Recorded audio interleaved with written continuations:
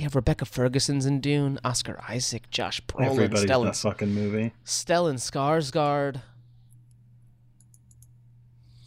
Dave Bautista, Zendaya, David Dastmalchian, Wait, really? Jason Momoa, Javier Bardem. Everybody is in this fucking movie. Everybody's in this movie, dude. Directed by Denis Villeneuve. Yes. Music by Hans Zimmer. Yes. Man, I really hope that this isn't the one that he whiffs, right? Because I haven't seen like Sicario or anything before Arrival. The big thing that I'm hesitant about is it's not fucking Deakins filming it. Yeah. Well, Deakins didn't. Did Deakins do? Oh, Deakins did do Blade Runner. Deakins did Blade Runner. Yeah. Did he do Arrival? No, he didn't do Arrival. Arrival was excellent. And that's what the other guy did?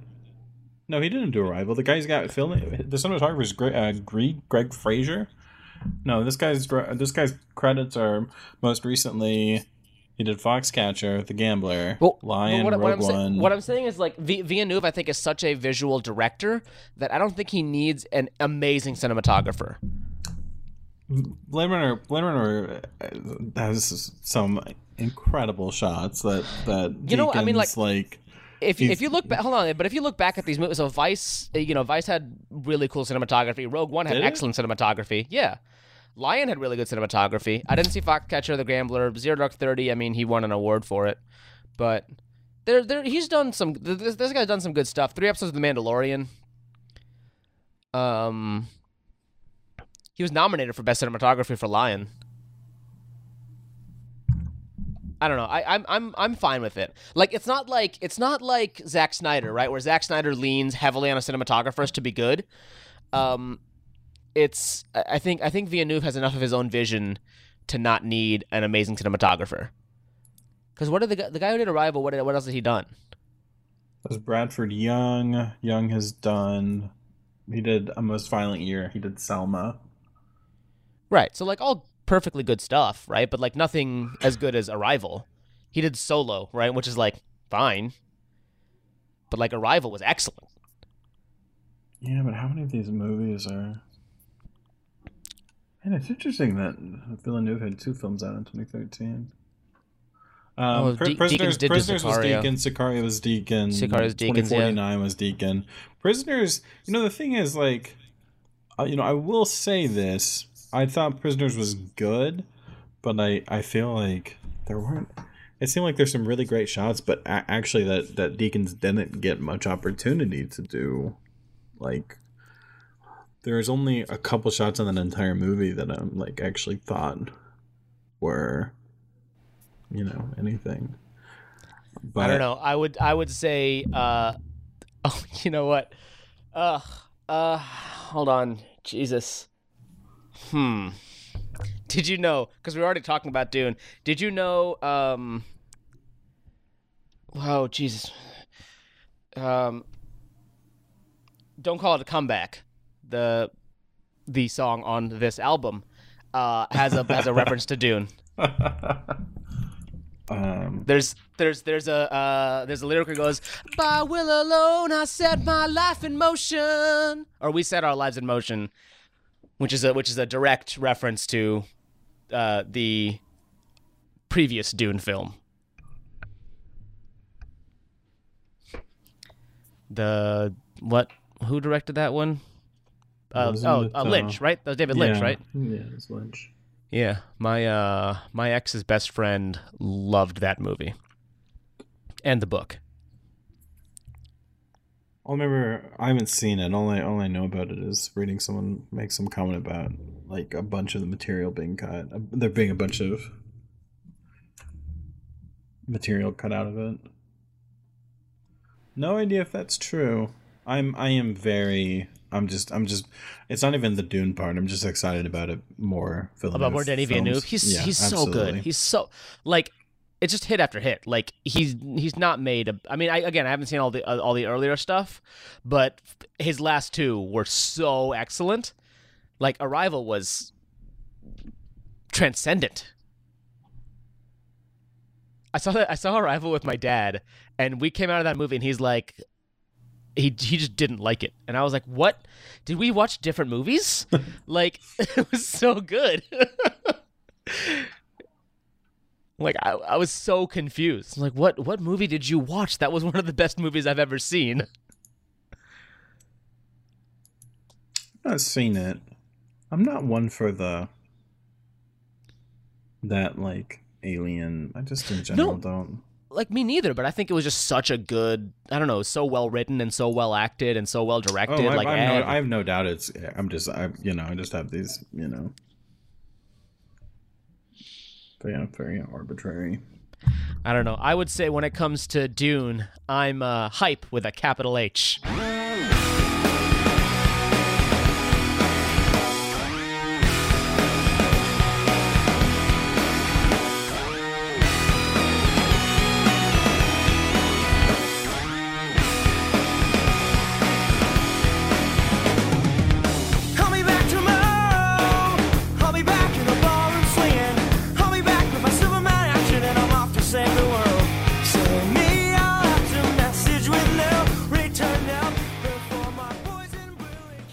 Helicopters, and welcome to this episode of Motion City Podcast. This is episode 7, sounds right. I am, as always, Naim Siddiqui, your host. Joining me, as always, is Jacob Walden, your co-host. How's it going, Jake? It's going great. I'm looking forward to this. Capital H, let's do it. Capital H. I picked the song this week. Why did I pick the song? Mostly so that I could talk about the show. So I went to the Milwaukee show on Friday, which would now be 2 Fridays ago as this is releasing. It was the last show, like sort of their ramp-up show to their 3 Minnesota shows, the Minneapolis shows that they played at the Fillmore. And it was sick as fuck. It was a Valentine's Day show. It was a Valentine's Day show, yeah. Motion Day Soundtrack was my Valentine. The big reason that I picked it for that reason is because at the show I had a VIP ticket, and VIPs for this tour got a 7-inch split single of a reworking of Capital H and Mary Without Sound, which we're going to talk about later on when we talk about alternative versions. It was a pretty cool show. I don't know, the VIP experience. I've never done VIP before. I was supposed to at one show in like 2015. I think the second to last tour, so 2016 maybe. I guess not last, second to final tour, quote unquote final. The last tour before their farewell tour, and I paid for the VIP ticket and then didn't see the email saying I needed to be there at a certain time, so I thought I had the day free. So I rolled on like an hour and a half early, and they're like, "Yeah, no, the VIP thing's all done by now." I was like, "Oh, all right, okay." And that was that. So I did it this time. And I also was in the mosh pit for the first time ever in my life, because I was like, look, I'm almost 27. Actually, as this is releasing, I will be 27 years old by the time this episode comes out. And I was like I'm 27. I'm too old to be in a mosh pit at this point, pretty much. But I've never done it before. So now is the time. Like, I'll do it now. And that way I'll know what it's like to have been in a mosh pit, and then I don't have to do it again. Either I can do it again or I don't have to do it again. What's nice about the mosh pit at a Motion City Soundtrack concert is that they're a pop punk band from 20 years ago. So everybody is in their mid-30s. Everybody around us, there was one girl who was 17 who discovered the band after they broke up, and then everybody else was between the ages of 32 and 37. That was like next to me who I was talking to. So I was like, okay, cool. It's not gonna be that bad, and it wasn't that bad. There were like a handful of people who were like, going crazy. And even so, the guy who's standing right next to me, super cool guy, Dave was his name, I think. And he was 36. He's like, he'd been going to shows since 2003. Like, that was I'm the Movie era. He said he saw Blink-182 in 1998 before Enema of the State came out. It was just like, he's just been going to shows forever. That's what he does, right? He just goes to concerts and meets bands, 'cause, whatever. In 2003, Motion City Soundtrack, there's there's 8 people there to see Motion City Soundtrack, and everybody else is there to see whatever band Motion City Soundtrack was opening for. So, like, he goes and he hung out with the band, like, and he was like, they're like 6 people who were like causing an actual problem, and I was like, at points, because my favorite was at the encore, which I got the set list for the show as well. Tony handed me the set list, and I don't know if he was aiming for the girl next to me. But to be fair, she was very small, and I was like running like football defense on her the whole night from getting moshed at. Like, I was legitimately like, I had planted my legs in a specific way. The only time that like she really got hit was when I was trying to record all of Time Turned Fragile for myself. The rest of the night, I was like standing there fully like guarding, like trying to have the most stable I could so that the people in front of me were not getting smashed up. Anyway, so the set list is on our Instagram, instagram.com/motioncitypod. But before they come out for the encore, which I don't know what else they did in the encore and other shows. Apparently they'd done a couple 3-song encores, but at least in Chicago on New Year's Eve, and also in Milwaukee on Valentine's Day, the 2 most romantic days, I was with Motion City Soundtrack. Cheers, man. There you go. Yeah. The encore was LG Fuad, and then Future Freaks Me Out, which makes sense, right? If they're not going to play it earlier in the set, they have to play it at that point. I think, and also I think somebody like the last song they played was "Hold Me Down," which they generally, that's how they've closed out shows for a while, with "Hold Me Down." Like that's just it's a great closing song. It's it's the closing song of their biggest album. Makes sense. But like, just so many people were cheering for songs that like, okay, we're gonna play one more song, and somebody else is like, play Bomb Pops, and it's like, they're not gonna play Bomb Pops as the last song of that. What the fuck are you talking about? And then they play Hold Me Down. It's like, okay, Hold Me Down, I guess that's fine too. It's like, yeah, of course they're gonna play Hold Me Down. And then they come out for an encore, like, all right, we're going to play a couple more songs for you guys. And it's just like, play Throwdown. Like, they're not going to play Throwdown. Are you kidding me right now? Like, nobody's playing Promenade. Like, that's not what's happening right now. Like, maybe if I played it in the middle of the set, okay, I'd believe it. But they're not fucking playing Promenade tonight. Are you kidding me right now? Like, I think the last time they played Throwdown live was the final show. And before that, I think it was like 7 years earlier. Like, I don't think they've really played it since the like maybe Commit This to Memory era.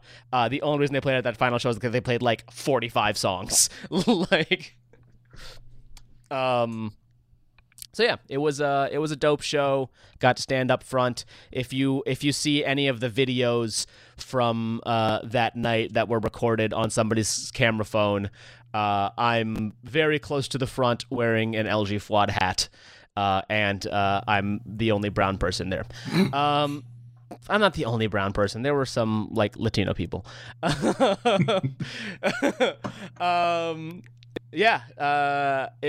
was dope. I'm actually Lucky Boys Confusion, which is another band that another pop punk band from the mid 2000s that I like and my brother really likes, are playing near here in the Chicago suburbs on April 11th, and like Dave was the one who told me that, and I was like, shit, like, yeah, I think I might go to that show. And I asked my brother, I'm like, hey, you want to go to the show on April 11th? He's like, yeah, I mean, I don't see why not. So I think we're gonna go to that show and reconnect with my pal Dave.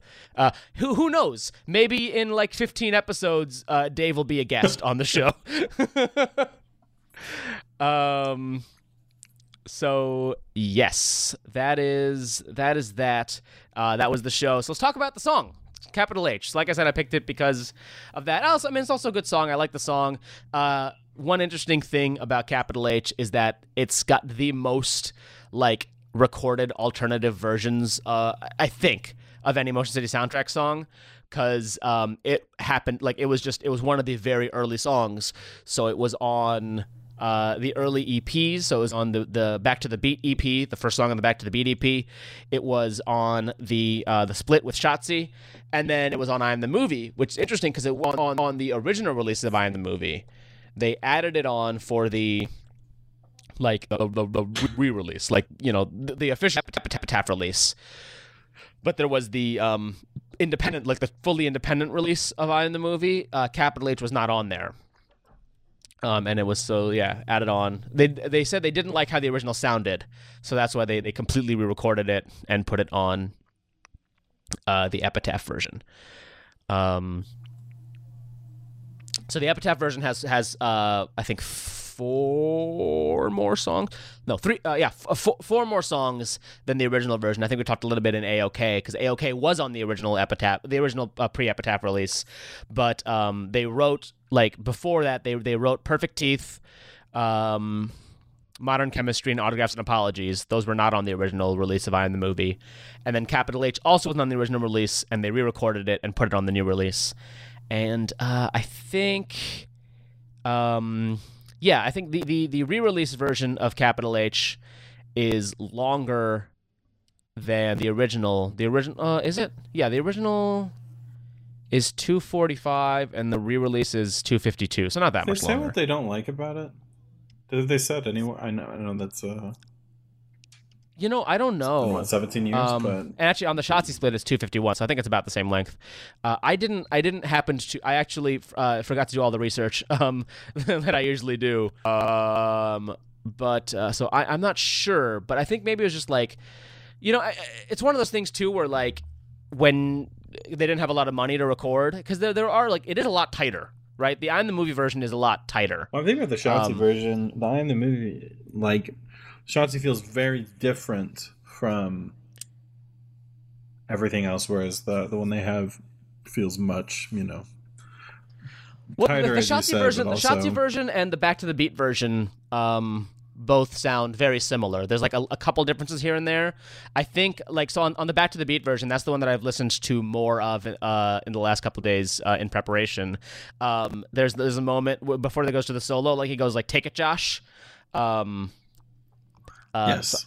Which is does it in the Shotzi version? I don't know if that's in the Shotzi or the Back to the Beat, or if it's in both. I know it's in the Back to the Beat. I don't know if it's in the Shotzi version. I don't think it is. By the way, Shotzi is the name of a different band, but it's a Shotzi split. Like, it's a split EP with Shotzi, and I don't know if Shotzi has done anything in a long time. 96 to 04. Yeah, so they haven't really been around in a while. But yeah, so the split with Shotzi, which I guess we'll call it the Shotzi version. There are a few differences, and then I didn't notice in either of the earlier versions. When they're singing the end, is there the under like, I don't know, the backing vocals saying songs from the balcony as the city crumbles, singing songs from the balcony? Because I know there's that in the final version. Do you happen to remember? There is backing vocals in the Shotzi version. Okay. Because I know that that's the one I've listened to the most. I didn't listen to the Back to the Beat version. Back to the Beat version much, but they're definitely backing vocals in the Shotzi. I don't know that I can make them out exactly because I am listening mostly to just at that part, but like, yeah. Well, here, let me play it at the end of the Back to the Beat version. Yeah, I don't know when to start, and I just know, Yeah. I just listened to a little bit of it right now to.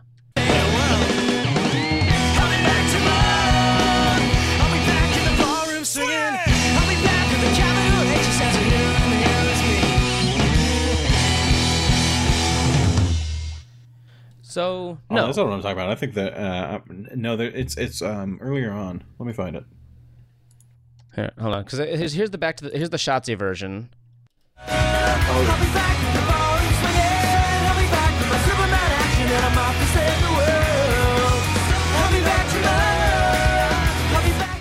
Yeah. So it's a little quiet, but you can hear it in the Shotzi split version.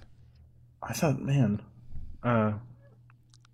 It's the very end of the song, so they both start exactly the same. Like the riff. I'm feeling bad right now because I'm like, I thought the Back to the Beat version, which was you're playing, I thought that was the Shotzi split.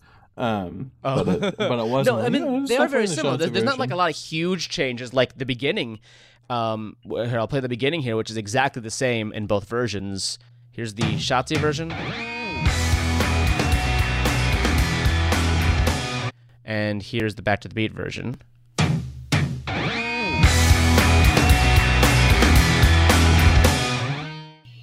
One's a little bit lower, but yeah, both of those have that. It's just that grindier. Yeah, it's a little different. It's a little different, but like it's almost exactly the same. Whereas the final version, which I did not pull up, like an amateur, it, has a little bit here. It's this. You got it in one. Edit. So it's a little bit different than the two previously recorded versions, which are like it doesn't have that starting of the two sort of muted chords at the beginning. It just starts right with the song, which I like. But also the Back to the Beat, like on Back to the Beat, it was the first song in the album, so on the EP rather. So it makes a little bit more sense to start with like a statement. Like it would be weird on like anything at all, right? Which starts the album on Panic Stations. Mm-hmm. Like it starts with "Let's Do This," right? But it'd be weird if it started with "Let's Do This" and it was like the 6th song on the album. So I get it, right? Like it makes sense to start with a statement if it's the start of the EP or the album. But if it's track 10, like it is on the final release of I Am the Movie, you don't really want to start with a statement like that because it's its own song. Got anything else for the early versions? Any other things you noticed? Absolutely. You know what the Shotzi version made me think of? And I'm gonna play it just a little bit just to confirm this for myself. Yeah, I listened to this and I got these strongest summer camp vibes. Yeah? I feel like no, I just like it. It feels like his singing is, I don't know the name of the lead singer of Summer Camp, but it feels like the vocals are like there's a extreme similarity in the vocals between the two. Like Summer Camp is a band? Yeah.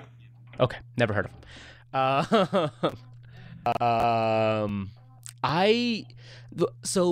I don't know.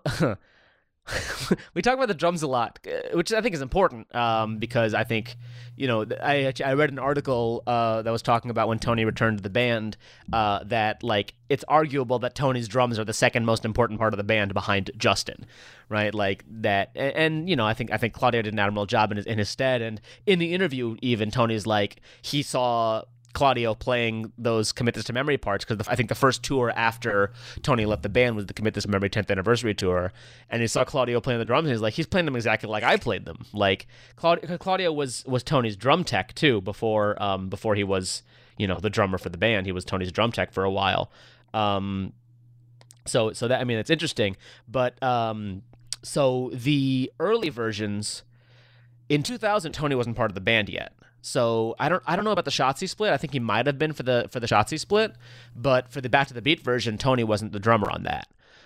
He was on the album version, obviously. Like all the albums are Tony, besides obviously Panic Stations because he already left the band. But I think you can hear a little bit of a difference. I think that the drums are just like a little tighter, just a little bit on later versions, because obviously somebody else wrote the drum parts. Let's see, it was Joel Habedank or something like that, around that time. But by the time Tony started performing them, I think it was a lot tighter of a drum part, I guess. Did you listen for the drums much? I should warn you to listen for the drums more often, because it does, for some reason of the first 7 songs we've done, 6 of them have had something to be listened to for the drums. No, it's just I don't feel like I've ever, the big thing is the obvious thing. You have which you've already said multiple times. The album version being recorded in a different environment has more tight everything, so you definitely notice a roughness in the Back to the Beat version and the Shotzi version. Yeah. Which is interesting. I mean, there's not necessarily something bad about the roughness. I actually, when listening to the Back to the Beat version, I listened to it in the context of the whole album, and there's, gosh, I forget the name of the song that comes on after Capital H on Back to the Beat. But oh man, is it just called Beat? I think it is. I really like that song, and it's a really short song. Yeah, it is Back to the Beat. We'll talk about that obviously when we do a full episode on it, but it's a song that I wish was a little bit longer. But I think it works really well with the, in the flow of both Back to the Beat and I'm the Movie. I'm the Movie comes after Modern Chemistry and before. Oh no, The Red Dress, before Red Dress. So it's interesting, like. Capital H is one of those songs that's just like, it's energetic and it's fun. And like Modern Chemistry is a great song, but like it's I believe in medication. Like it's just a little bit of like a, chill out. And then Red Dress is, again, I don't know, highly emotional, I guess. Whereas Capital H is just like, it's just fun. It's a nice like fun interlude before you go to Red Dress, Marry Without Sound, Autographs and Apologies, which is a slow song. And then A-OK, which picks it back up at the end. So I like it as... honestly, it feels kind of like the start of a side B, which it's not. I believe side B starts with... Don't call it a comeback. I'll have to check that. Do you have something else you want to say while I... can you vamp for time while I run and grab the album? It'll take me 2 seconds. I will talk more about summer camp. How about that? Go ahead. Yeah, I began to notice when I was listening to the Shotzi version that there was just a similar vocal quality. I still don't know any of these terms, but it sounded like... Well, I just realized there's some kind of, I don't know, feeling. Not like I'd heard it before, but just like... how a song can sound like it's by, how sometimes when a band makes a song, it might sound like it's by somebody else. Not in a bad way, but what I got from that was I was thinking of the song, I think it's Nowhere Near by Summer Camp, which is a song of the Digimon the movie soundtrack. And the reason why I know the band and know that song, but that's just the feeling I got from the two was a similarity there. I guess I'd say it's the least that of any song I've heard. And granted, this is the old version, however 15 plus years ago that it was recorded. But that's the least, I guess, Justin has sounded like Justin, even though like even re-listening to it right now makes it like, no, he's there. There's definitely other songs on Back to the Beat where I'm like, it doesn't really. I know it's Justin, but it doesn't sound a lot like Justin. When I say something like that, I always mean it. Like I always think that's neat. Like I like. No, it's never a bad thing. I said the same thing about Perfect Teeth, where it just sounds like he's doing something different, and that's not a bad thing. It's just It's different. It does it differently live. When we talk about Perfect Teeth, I'll tell you what I'm talking about. But so real quick, side A. Speaking of Perfect Teeth, the last song on side A is it's Perfect Teeth and then 1,000 Paper Cranes as a vinyl bonus. And then side B starts with Boombox Generation, which is it's weird to me that 1,000 Paper Cranes starts like is on the last song of side A instead of the last song of side B. I feel like that messes up the flow of the album, especially because I feel like Don't Call It a Comeback would be a fun way to start a side of an album, right? It could be Perfect Teeth and Boombox Generation, and then you start side B with Don't Call It a Comeback. Mm-hmm. But whatever, that's what it is. Yeah.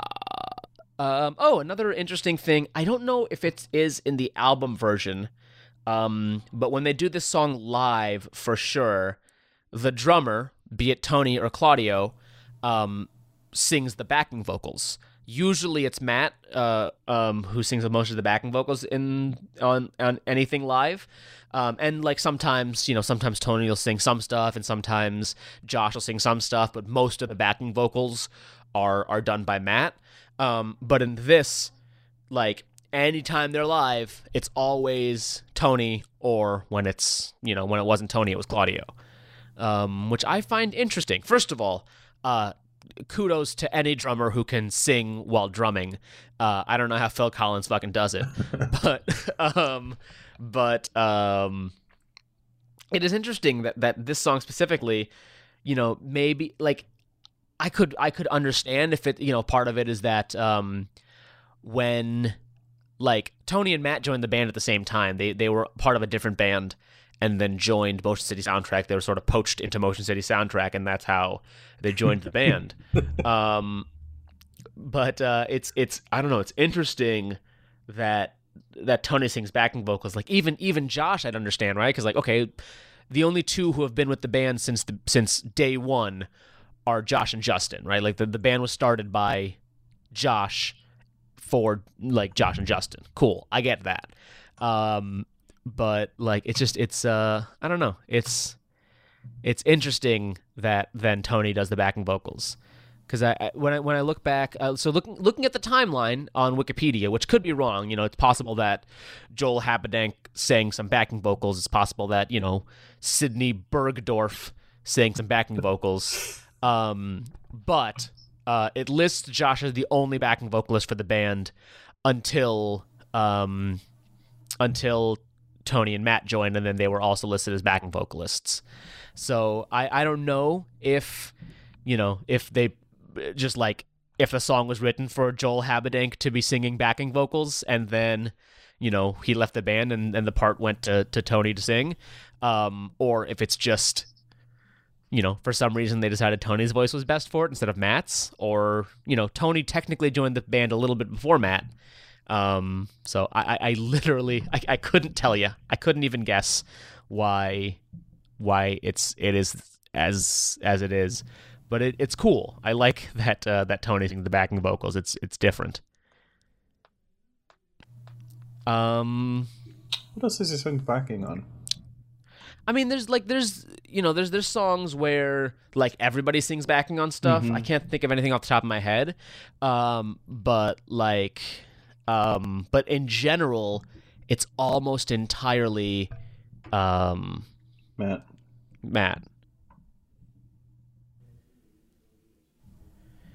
I just don't even often think about the backing vocals on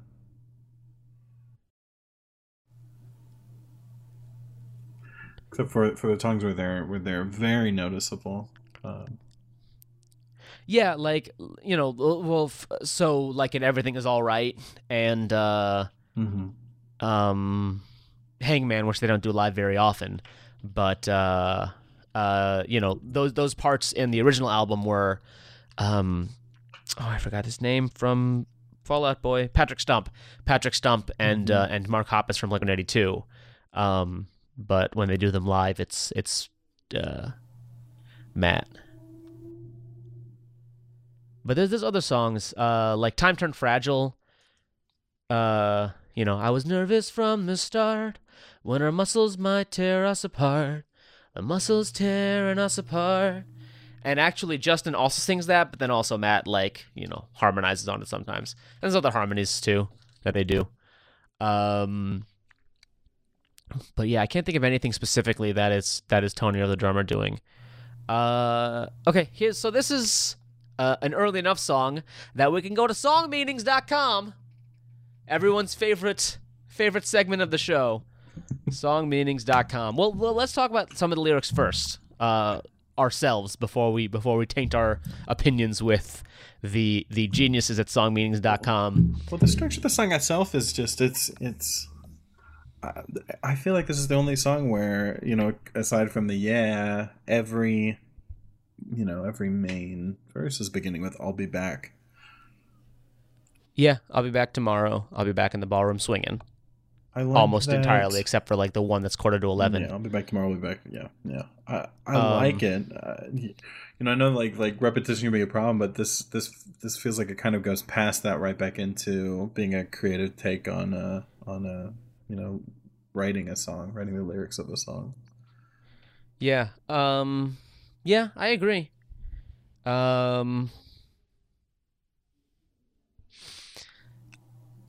So if taken literally, right, it's he's singing about being a superhero, and maybe not being a superhero at times. I'm half drunk, I can't see straight, a hero zero with a capital Z. Singing songs from the balcony as the city crumbles under the powers of an evil rock science monster with the capability to destroy the entire universe, yo. I always get a kick of how he sings it, of how he actually just, how he kind of talks it. He like sort of under the powers of an evil rock science monster with the capabilities to destroy the entire universe. Like he sort of gives up on it halfway through. It's fun. Yeah, it's definitely like that's one that's always in my head has been the abilities, because capabilities is such an extra syllable with the ability to destroy the entire universe. But it is such a Justin syllable. You're right. Under the powers of a rock science monster with capabilities to destroy the entire universe. Yo. I love it. Let me double check to make sure, because I think "yo" might even actually be like an official lyric. It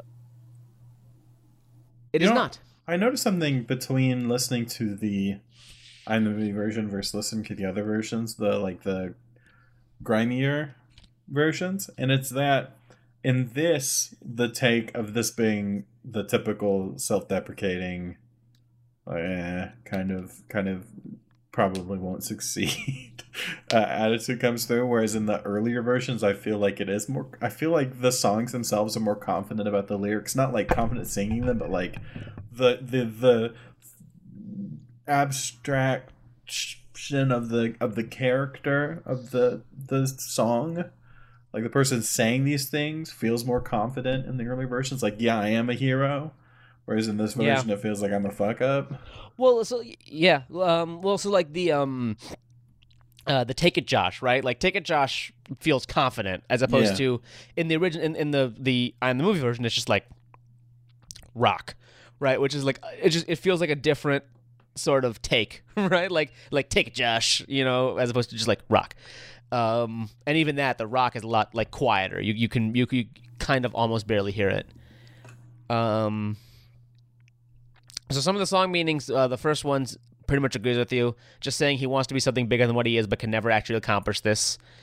Let's see. Just a lot about... I think the song is about a superhero with an alcohol problem. Just like a very straightforward rating. Maybe he says alcohol is his kryptonite, which makes sense, right? That's where Justin is in life. He is an alcoholic. And alcohol's kind of his kryptonite. He's sober now, but at the time he is drinking like fucking crazy. I also like MCS has the kind of lyrics that if they do have any kind of deep meaning, it's nothing that could be figured out just from hearing the song. Like, I disagree. I wonder why the song is called Capital H. He said in the song. They say in the song. He says for hero in the capital, like hero in the hero is me. Here's an interesting one though. When I first saw the title, I thought it was heroin. I think I'm wrong, but I don't think you're wrong, actually. He says that he thinks he's wrong, but I think it's actually, like, not unreasonable. The capital H stands for hero and the hero is me. Like, you kind of feel like you're Superman action and off to save the world when you're on heroin. I don't know. I mean, like, and I don't know specifically that Justin did heroin, but I wouldn't be surprised, right? Like, he definitely did a lot of drugs and alcohol at that time. Like, I wouldn't be surprised if it's like, chasing the high of heroin. Capital H stands for hero and the hero is me, and then I'll be back tomorrow for more heroin. That's not unreasonable. I'll be back tomorrow. I'll be back for more heroin. I'll be back with the cash. It stands for heroin, and the heroin is mine. I don't think so. No, not just because I don't want it to be, but I'll be back with a capital H. I am a fan of any interpretation that just introduces a wild new take on it, which is required to think that capital H means heroin here. Like, boy, this just radically alters the song. Here's a fun one. You're a big history guy, right? No. I No? read a lot, but I'm not like a. Anyway, classically studied. Live Fast, Die Young says, I'm convinced that the song says the line, singing songs from the balcony as the city crumbles has to be an allusion to the Roman Emperor Nero, who, according to legend, played his lyre and sang songs as Rome burned in 64 AD. This connection is strengthened, I feel, by the fact that Nero rhymes with zero and hero. Well, again, I don't hate. I like the idea. I think it's possible that like Justin heard about that and just like stuck it in the back of his mind, and then when he wrote the song, he just like I don't think it was an intentional reference to Nero, but I could buy it as like an unintentional reference to Nero. Like he heard, like sometimes, as a songwriter, sometimes I'll like think of a phrase that sounds like it'll be a good lyric, and I'll write it down, and then I'll come back to it and I'll be like, I don't know why I wrote this, but it's a good lyric, and maybe I'll put it in something. Like I think actually at the show, there were a couple things that he said, and I think there was one thing that Justin said. Let me see if I can find it. That I was like, that would make a good lyric. Let me jot that down. Just like the word gathering of humans. I don't know. There's something about like the words gathering of humans that appeals to my ears. Like so it's like I think that the Nero connection. I think that's fine. I don't think there's necessarily a deeper meaning to it other than that being that is an ancient story. So you're going to expect to see it. Here's an interesting thing. The feeling of I could like it's a procrastination. I could do all this stuff and it'd be really epic, but I'll be back tomorrow. I'll be back tomorrow. Actually, I like that one a lot. Today I'm getting drunk and I'll be back tomorrow to do all this cool stuff. I'll do it tomorrow. Yeah, I like that one. Yeah, doing nothing as Rome Burns is, or doing nothing as X Burns is just that's not like I think the Nero connection is a stretch. That's just a common expression. I don't hate the heroin thing. Again, I don't have a problem with it. I just like you have to reinterpret the entire song, which is I don't think you really do. I don't think you really have to reinterpret it that much. As long as you call the capital H is doing the heroin, and then you feel like a hero. I think it's reasonable. I'll be back in the ballroom swinging. I'll be back with the capital H. I'll be back with heroin. It stands for heroin and the. Well, sure. Like obviously, like you can't. If you take it completely literally, nothing can make sense. But like, yeah, the capital H, the heroin stands for hero. The heroin makes it's a stand-in to make me a hero. Also, hero and heroin have like the first four letters of heroin are hero, right? Like heroin is also the female version of hero. So it's not like super crazy. Obviously, it's spelled differently, but it's not like super crazy to assume it. I don't know.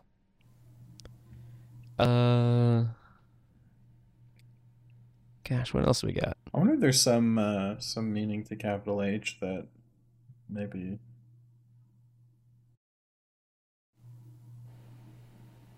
Is heroin often referred to just as H? Heroin? Yeah. Yeah, probably. So you're saying it's like a capital H, like a specific kind of heroin for some reason? No, just I mean, I'm sure that's a slang because everything's slang for drugs, but. Sure. Yeah. Do we have anything else about the song? I don't know. Synth part, the guitar solo. No, just kind of what I mentioned at the beginning, which is that the structure itself is interesting to me. It's the same. I don't not in a bad way, but just it's the. So there's not a lot of guitar solos in most of the soundtrack songs, to be honest. There's some. Nope. Feels like they're back heavy, all on Panic, or a lot of it's on Panic Stations. That is true. Yeah, there's a lot of it on Panic Stations. All right, let's do a couple of covers and alternate versions. So found a couple covers of this on YouTube. It's nice with the older songs because they've been around for so long that there are covers of them. This one is from Kirchfilm. Apparently the band is called Only Legal, and the YouTube video, their music video is all Lego, which is pretty decent. Nice. It's decent Legos. So here is Only Legal's cover of Capital H. I'll be back tomorrow. I'll be back in the ballroom singing. I'll be back with my Superman action and I'm on to save the world. I'll be back tomorrow. I'll be back in the ballroom singing. I'll be back with a capital H. The hero and the heroes.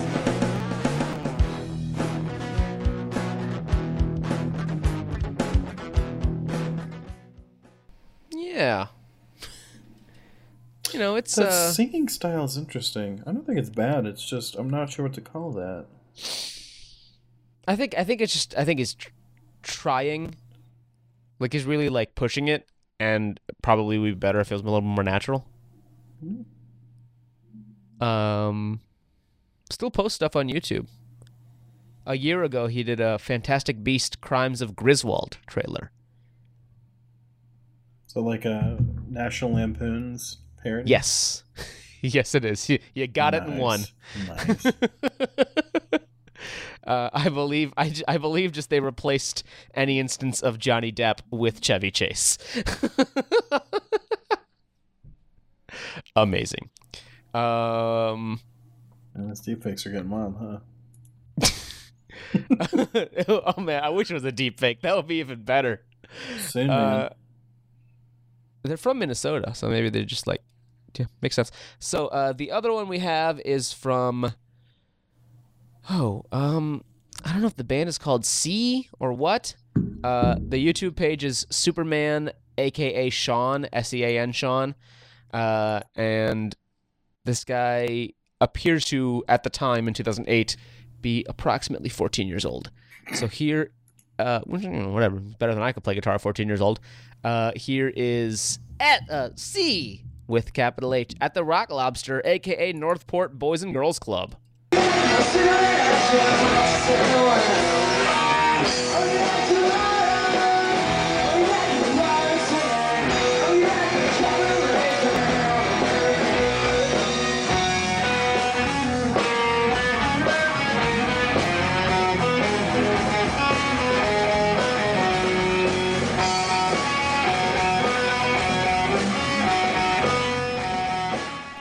Yeah, I think it's. I like his voice. I think his voice was really interesting. He definitely had a band until at least 6 years ago, because that's the last time I could see him playing music on YouTube. He might still have a band. Who knows? He was definitely older than he was in 2008, 6 years ago in 2014, because that's how time works. But yeah. The guitar solo, I think what's interesting is, so he plays the guitar solo himself, the lead singer does, and I think it's one of those things of like, I don't know if he happened to be the best guitarist in the band, or if the other guitarist was better, but you kind of got to be like, you kind of have to have an ego to be a lead singer. Like, I get it. So it might just be that he thought he was better than he was, or maybe he was the best. Like, it wasn't bad. It wasn't a bad rendition of it. It wasn't great, but he hit most of the notes right. Well, I mean, better than you could do. Absolutely, I respect the effort, but not the product. Not the product. The final thing we have is, not the final thing. We have two more. So second to last, this is, we talked about it a little bit when we did AOK, the live McNally Smith auditorium acoustic set, which is, as a drum I keep banging, nobody covers Motion City Soundtrack like Motion City Soundtrack. I like, it's hard to realize. It's easy to take for granted how many like Motion City Soundtrack songs the band themselves did an alternate version of, and realize that other bands don't do that much. Like, sometimes they'll do it occasionally, sometimes they'll do it for like an album or whatever, like they'll do that kind of thing, but like there's so many alternate versions of so many Motion City Soundtrack songs that other bands just like don't do that kind of thing. Like I've gone back and been like, let me try to find like acoustic sets of Blink-182, and it's like, don't exist. It's not around. So here is that acoustic of capital H. 1, 2, 3, whoa!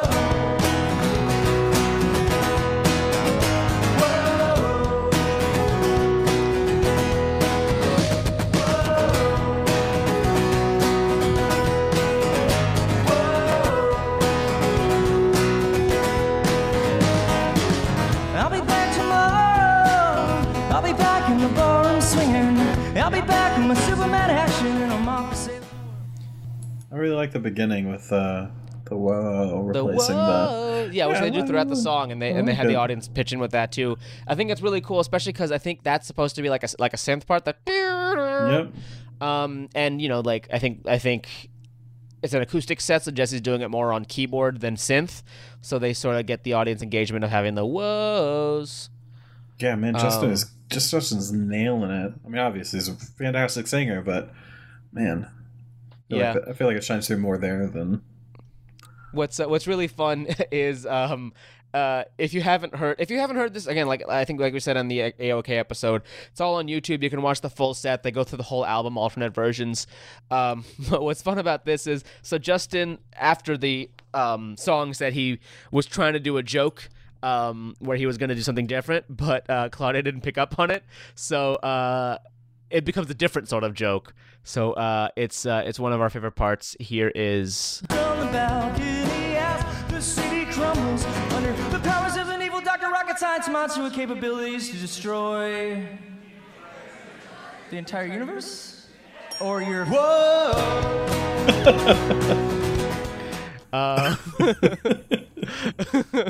which is image, in How I Met Your Mother when Ted's at the chalkboard and he's spelling out professor and he's looking at the class. I just have this image of someone playing the guitar and like looking at the crowd for each. Is this not right? Well, it's funny too because Justin is like notorious for forgetting lyrics on stage. So like he meant to play a joke that he was pretending to forget the lyrics, but what actually happened was everyone thought he forgot the lyrics.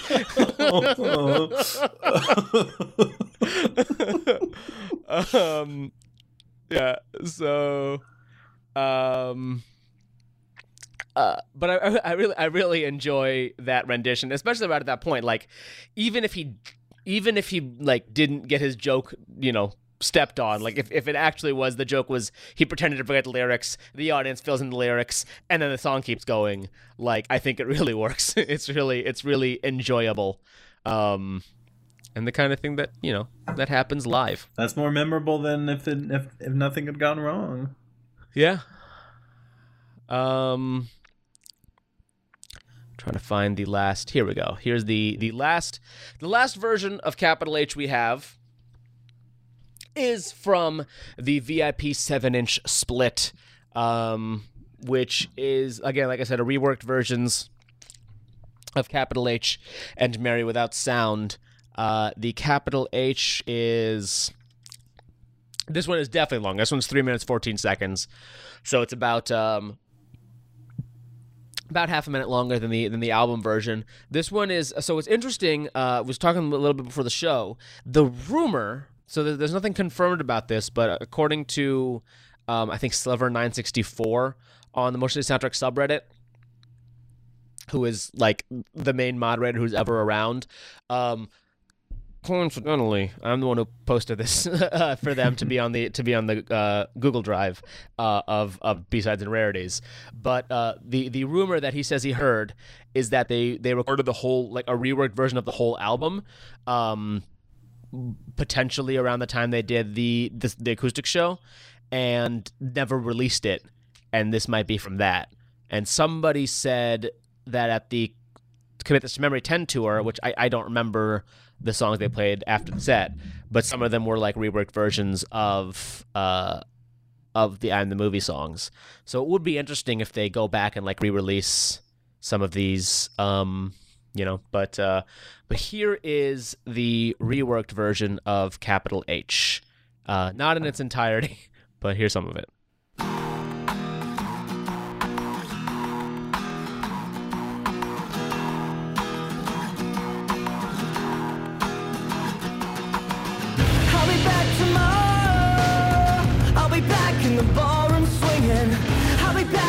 Superman action and I'm off to save the world. I'll be back tomorrow. I'll be back in the ballroom swinging.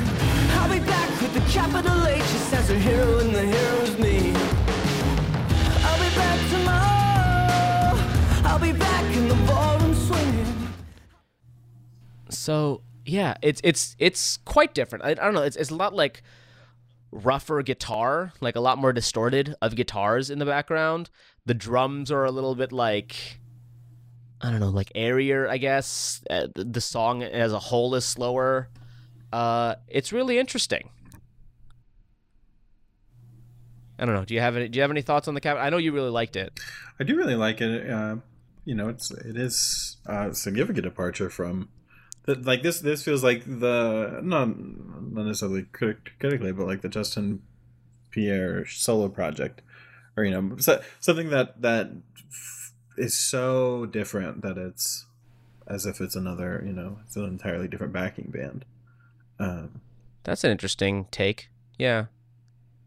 It's possible, that if this was recorded around 2014, it's possible that Claudio had a hand in, writing it or rewriting it, I guess, which would, it kind of is a different band at that point, right? Like if the drummer who sets so much of the tone for the band is different, like obviously, he is not just any random drummer, like he was Tony's drum tech and he played for Saves the Day and stuff like that. But, Inside Out, like we've mentioned, is so different from everything else they've done that it would, I'd understand if maybe they, this re-recording was so different.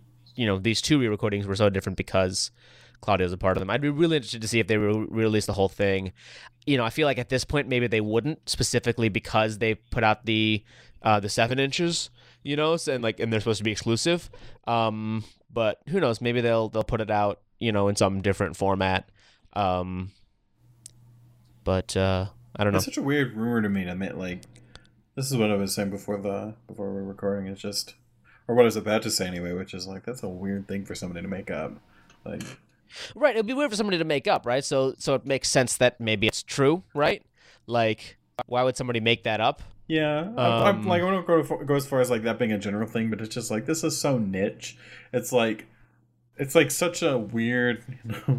Did you know that Motion City Soundtrack secretly recorded different versions of all of their albums? All this album, right? But that makes sense, right? I'm just saying, it's of course, yeah. But it makes sense, right? Because they did rewrite them for that live show.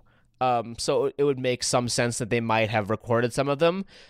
People have said they've heard some things that sounded like re-recorded versions. And no, the other possibility, obviously. So in October, they were in the studio and they recorded some stuff, and they said it was with the hashtag Flowers for Ed, because they recorded it in Ed Ackerson's studio after he passed away, which is called Flowers Studio. And, that was my first assumption, was that these were recorded in those sessions. And nothing else has been released from those sessions. So I don't know if they're, putting something out that they haven't put out yet, or if it's this was what was on there. No idea. Maybe if Tony, if you're listening, I know you've heard some of the shows. If you're listening, something. Please. He's definitely heard something. He tweeted at us, "I heard." I'm like, Tony, I don't know what you heard, but I hope it's good. So we don't. Anyway, so if you're listening, Tony, please let me know. Let us know on Twitter at Motion City Pod. Was this? Were you a part of this recording? Did you record this at the late great Ed Ackerson studio in October, or did they record it with Claudio in 2014? Who knows? Maybe we should have Claudio on the show at some point and ask him. What I was about to say is that a recurring theme in Tyler Joseph's lyric writing, Tyler Joseph's 21 Pilots, is that he prefers playing live because then he does whatever he wants with the music. And I wonder how common of a among musicians with how much Motion City Soundtrack does their own music, specifically Tyler Joseph dislikes to an extent recording because there's a permanence to it, and he likes doing whatever he wants with it. And I wonder how much that sentiment is shared. Clearly seems a good bit, at least with Motion City Soundtrack, because they play around with all their songs on stage. But I wonder if that's really common or yeah, more rare. Yeah. Yeah. You're right. I don't know for sure. That was one other thing. Oh, before we go, there was a interview in the Minneapolis Star-Tribune. They interviewed Justin and Josh about the reunion tour because it was a couple days. It says it was published on February 15th, but I definitely read it on February 14th. And submitted it to Reddit on February 14th. So maybe it was like rewritten. Part of it might have been rewritten. I don't know. But in it, Josh, they talk about the band broke up for a big reason that the band broke up is because they had three of the guys had daughters like at home that they just like, we got to go home to our daughters. It's interesting actually because in that interview with Tony, Tony mentioned that like he stays in contact. Like Justin has said, he has trouble staying in contact with the rest of the band sometimes because like they're in different corners of the world. They got their own lives. He hangs out with Josh because they both still live in Minnesota, and like Josh produced his solo album, but otherwise he doesn't really necessarily. And Tony like similarly was like doesn't really keep up with Justin and Josh, but he and Jesse both live in LA, so they hang out sometimes. And he and Matt have been best friends for 20 years. Like they joined Motion City Soundtrack together from I forget the name of the other band that they were a part of. I'm such a bad super fan. I don't remember the name of the band that they were sort of swiped from. But they've known each other from way back in Virginia. Submerge was the name of the band. Yeah, that's so yeah, it's interesting. Anyway, so let me find the exact quote. Have more time to do stuff, doing the meet and greets, which is great. Here we go. So they asked if they're making a new album. And Josh said, "We haven't finished anything, but me, Justin, and Matt have thrown ideas at each other all along, saying, if we do another album, this might be good for it. So if we decide to do something, we'll have plenty to pull from. There's no official plan, though. Personally, I don't think our group is done writing songs and making new music together, but nothing's for certain." Which really sounds like they might make a new album. It's coming. Like, that really sounds like testing the waters for, like, who knows? We bandied some stuff about, and I don't think we're done making music, but nothing's in the plans now. How much time did they do they have now? Isn't the tour done with? Yeah. So technically the last show was last Monday, a week ago, as of release. Was it last? I thought it was. Weren't they doing shows through like the 18th? No, it was this past Monday, as of release last Monday, but the 17th. Was the last show of the tour, but then they have two shows at the Slam Dunk Festival in England in May, which is technically not really part of the tour.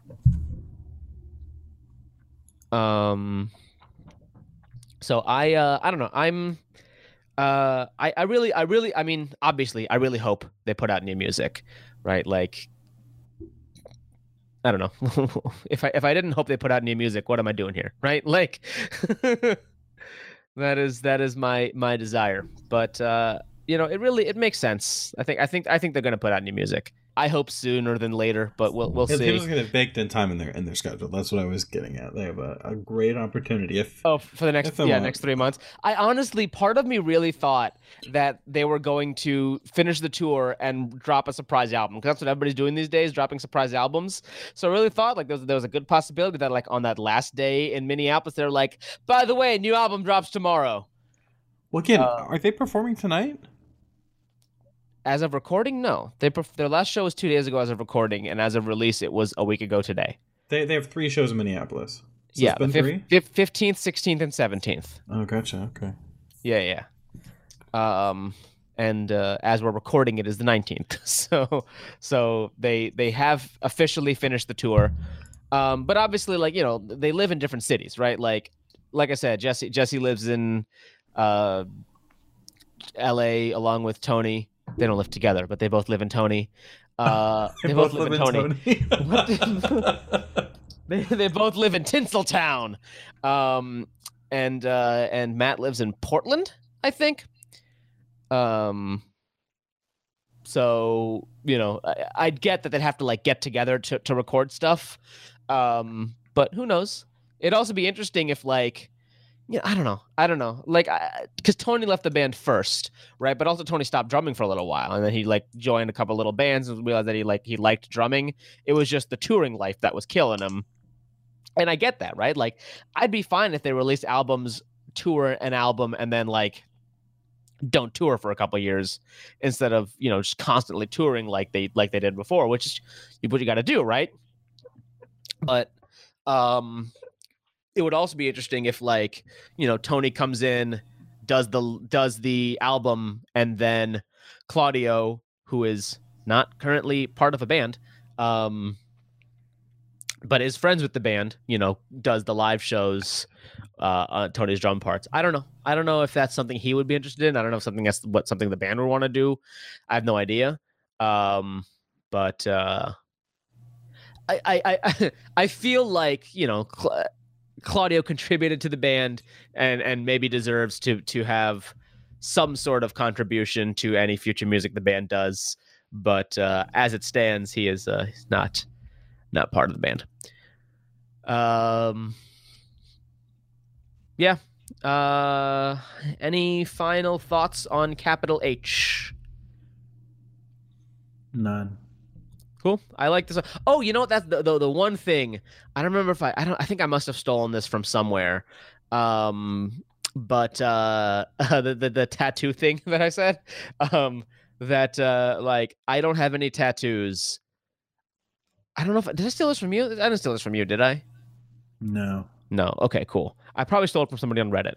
I don't have any tattoos, but if I were to get a tattoo, it would be a capital H, right? Because it's a nice, subtle, like, reference. You know, it's not like big and in your face. I don't mind. I saw some really cool tattoos at the show, right? Like, someone had like Daisy from My Dinosaur Life on her thigh. Someone on her upper arm had like a representation of each of the album arts. It was really cool. I wish I had like taken a picture or something. But there's some really cool tattoos out there. But for me, as somebody who like is not necessarily a big tattoo person and doesn't like want like a big tattoo, it would I think it would be cool to have just a tattoo that's just like just the letter H, capital, and that's it. And it's just like nice, like, you know, if somebody asks you, like, capital H is the name of a song I like, you know. But yeah, some people have forget-me-nots and marigolds. Yeah, I think I saw somebody with one of those the other day as well. I think it's the popular one. I like it. Yeah. I like the capital H idea. I'm with you. I prefer, you know, I will eventually get tattoos. I just don't you know. I definitely prefer the subtle, the subdued, not the right. Not that I have any problem with ostentatious, but I just personally. No, I think, yeah, for some people it's right, for some people it's not. Just like with everything, I think, you know, like I was talking. I used to be a supervisor at the movie theater, and I'm like, some people, this is the job for them. Like, there was a bartender there. She loved to bartend. Like, that's the job for you. Like, you want to bartend for the rest of your life. I think she did, and I'm like, cool. That's great. You want to bartend for the rest of your life? Bartend for the rest of your life. She did bartend for the rest of her life? Or she did? No. She said she would be happy to bartend for the rest of her life or something like that. I was like, yeah, if you want to bartend for the rest of your life, bartend for the rest of your life. That's your choice. It's just like, that's not me, you know? So. You know, I say that, but I want hand tattoos. So what do I know? Like on your hands? About subtle. Yeah, I like the idea of having a you know, as close to, you know, quote, perfect circle as possible on both my hands. I think it'd be like upper shoulder or like chest. Yeah. All right. I think that'll do it. for this episode of Motion City Podcast. If you want to follow us on the internets, we are at Motion City Pod on Twitter, Motion City Pod on Instagram. You can email us, motioncitypod@gmail.com. You can find our Patreon, patreon.com/Motion City Pod. That's the one thing I forgot last week. I was like, what am I forgetting? And it was Patreon, mostly because I don't think anybody should want to give us money, but hey, if you do, more power to you. Sell it. If you want to, I think if you want to follow us individually, I'm at Kuhan. Jake is at XFIP minus. That is all spelled out XFIPMINUS. And he tweets sometimes. I just retweet you or you. Yeah. I think that's all the things you can find us on. Oh yeah, we're on all the podcast platforms: Apple Podcasts, Google Play, Spotify, Stitcher. So find us on all of those. Rate and review us on iTunes and wherever else you can rate and review us, because those apparently help. And I think that's it. The one last thing I forgot to mention: White Reaper, who was the opening act on the Milwaukee show, who was a band who I tried to listen to a little bit of, like on just in preparation for the show, and I just like couldn't get into it. But they put on a great live show. They were really fun live, and they're one of those bands who, like, you know, they only did 4 shows with Motion City, and maybe it was just like because they like Motion City soundtrack and they did it for fun. But they were on Kimmel like nice. A month ago. So like they are at the point where I think they could probably headline their own tour. They honestly might have, you know, but it was cool to see them. And the band who was before them, I don't know who it was, and it's not listed on the motion, like on the website on the motioncitysoundtrack.com. So I would love to shout them out, but I don't remember what they were called. But I liked them. I thought they were interesting. They were like more emo than like punk. Jesus Christ. Sorry, I went to whitereaper.com and it auto plays music like it's 1997. What the fuck, guys? Are you fucking kidding me? It's 2020. I don't want you to auto play music. They do appear to have a tour right now. So with the Aquadolls. I don't know if the Aquadolls are a headliner or if it's a co-headline tour, no idea. But White Reaper, cool band. And the other one was cool too. You know, like I said, you don't hear a lot of like modern emo, so it was cool to hear. That is it for this edition of Motion City Podcast. Is there something in